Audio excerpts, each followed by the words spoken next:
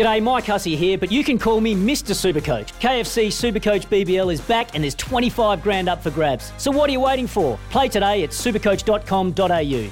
T's and C's apply. New South Wales authorisation number TP/01005. Hour 2 coming up on the Captain's Run. First hour has been big. We are live from Brisbane as we're counting down to the big one tomorrow night at the Gabba. Got to say, the atmosphere is clearly a little bit different to what it would be if normal proceedings were in front of us and the game was at the MCG tomorrow. But we'll take it because footy is on. We're here thanks to Apollo League, apolloleague.com. Elevate your career.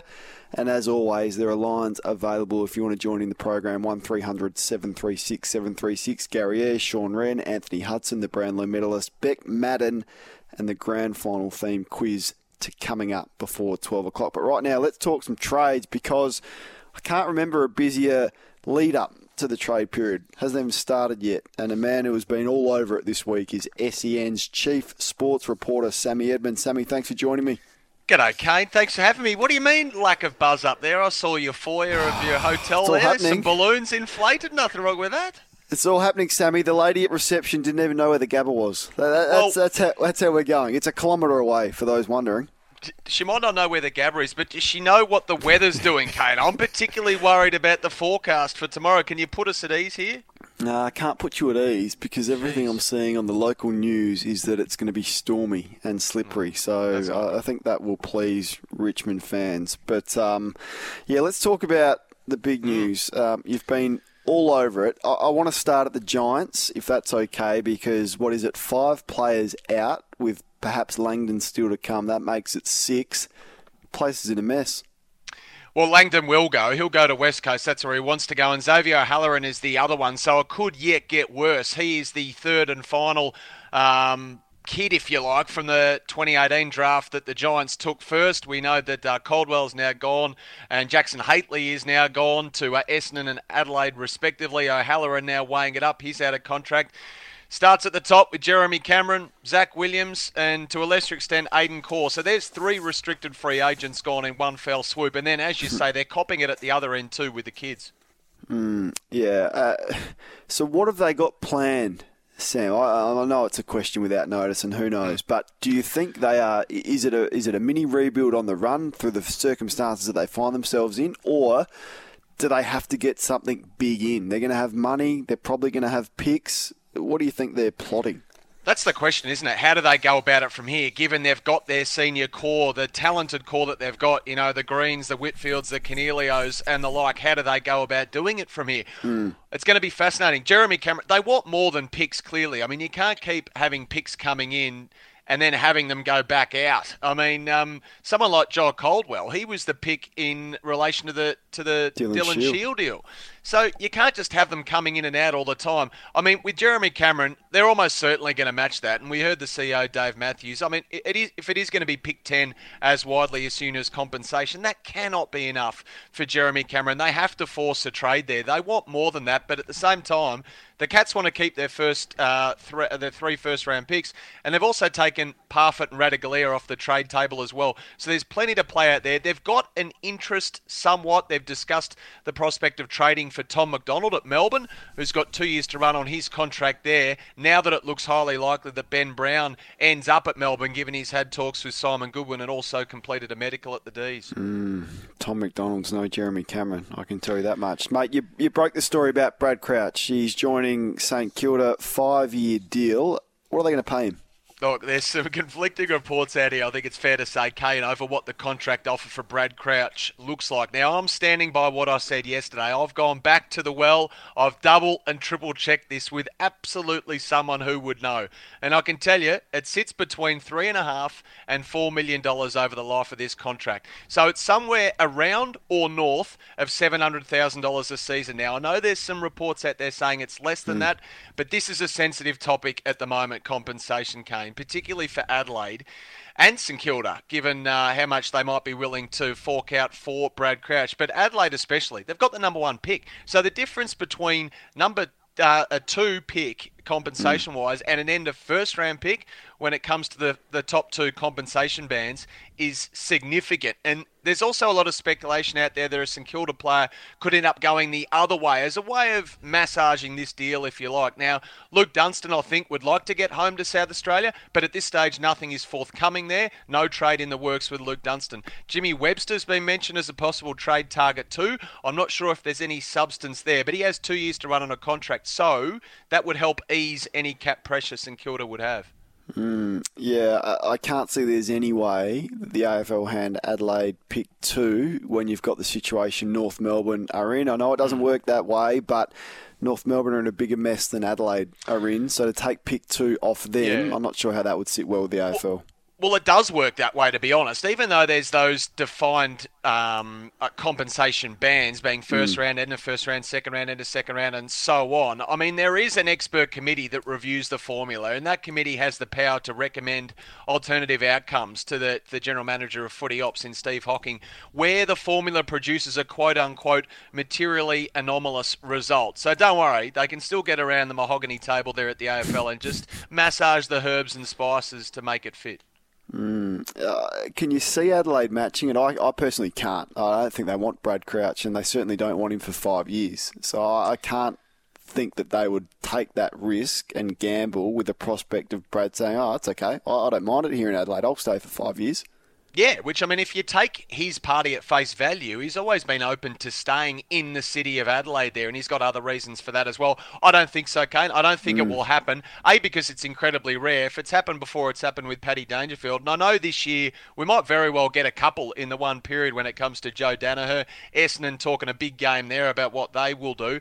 And then when it comes to Jeremy Cameron, where GWS are almost duty-bound to match that. Let's move on. What can you tell us about Sean McKernan?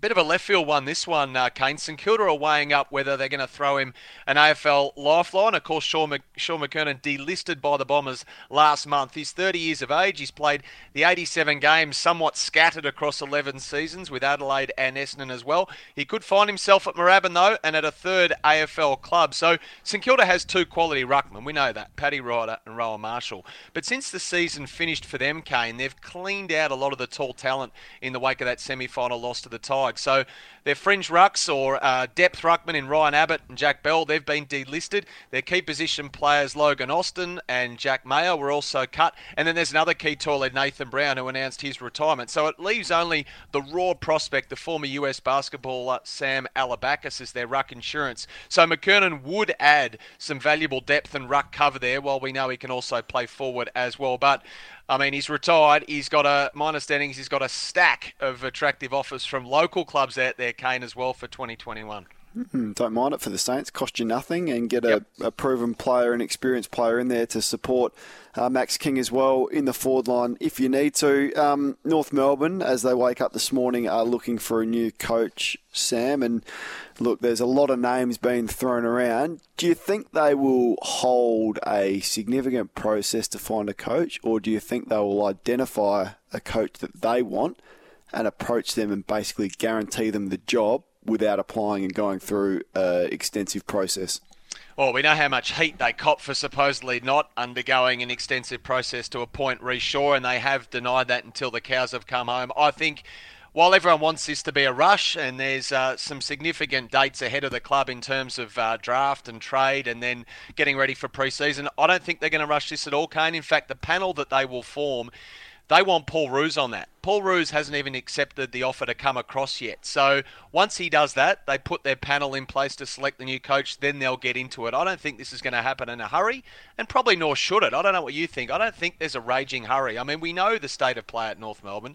As unfortunate it is for them, they're coming from as far back as any club has come before. They've cleaned out the house. They've got to get the assistant coaching panel sorted out as well. I know they got John Blakey in there. There is just so many things they've got to do in this period. The unfortunate thing for them is that it has hurt them somewhat in the recruitment of players. We know how busy clubs are in the trade and free agency market at the moment. Not having a coach effectively at work has hurt them somewhat in that regard. But look, that ship has sailed now. They can't do anything about that. What they can do is just knuckle down, take their time, put a proper process in place that we heard Ben Buckley talk about yesterday on SEN, and just find the right person. Yeah, equally though, if I'm someone like a Michael Voss who's been through the process before and just missed out at Carlton, are you going to put yourself at risk of missing again and being that coach that always misses out? So, I mean, there's pros and cons of doing it both ways. Yeah. You'd want security. If you're Michael Voss, I mean, you would want a long contract. You'd want good people around you, possibly your own people as well, because I don't know, Kane, if Brett Ratton is the poster boy for second chance coaches, there's not going to be many third chance coaches going around. Michael Voss would want to get the next one right, give himself the best possible chance. I'm not saying that's not at North Melbourne, but geez, you'd want some parameters put in place, wouldn't you? I agree with that. Hey, before I let you go, and I've been listening to you and Jared discussing what seems like a while ago, but the interview with Stephen Silvani was as captivating a 35 minutes of radio as I've heard in football. The fallout from it, Carlton very quiet. They haven't responded publicly. Have you touched base with anyone at the Blues about how they're feeling since that interview? No, there's very much two sides to this story, Kane, and both sides have got telling points. And you're right, Steve Silvani he'd held out onto that for a long time, and it was passionate and emotional at times too for Sauce. They're not going to respond, Carlton. They certainly won't do that. They're not going to get into a slanging match, a tit-for-tat, if you like, even though Kane Little would seem to have some questions to answer. I think the general feel from Carlton people is that Kane Little is highly capable, Kane, very good at his job, and he wouldn't be on his own when it comes, and you would know this, at that level of position at a footy club, that just occasionally swims or seem to swim outside of his lane a little bit. Now, these people have the best interests of the club at heart, but what does Ross Lyons say? Let the cobblers cobble. Maybe he just occasionally swims outside of his lane, but no one's saying he's not highly capable of his job. But I don't think we're going to get a public slanging match here with Kane Little, Steve Silvani. Good on you, Sammy. Thanks for the update as always. Thanks, Kane. SEN Chief Sports Reporter Sam Edmund. You'll also hear him and Jared and Gary and myself on Crunch Time as we count down to the big one from 10 o'clock tomorrow. I think I'm right in saying that, although my timing is all at sea at the moment. And don't forget, this is Your Sporting Life on Sunday from 10. Sam Edmund is going to speak to former Magpie and Giant Heath Shaw. What a character he is. That's all thanks to Tobin Brothers Funerals, who are celebrating lives. 1300 736 736. You can respond to any of that from Sam Edmund, Saints fans, Sean McKern, the Brad Crouch situation, free agency compensation, and how did Geelong get Jeremy Cameron if the Giants choose to match it? Get involved in the show. It's the Captain's Run with myself, Kane Corns. Sometimes needing new tyres can catch us by surprise. That's why Tyre Power gives you the power of Zip Pay and Zip Money. You can get what you need now, get back on the road safely and pay for it later. Terms and conditions apply. So visit tyrepower.com.au or call 13 21 91.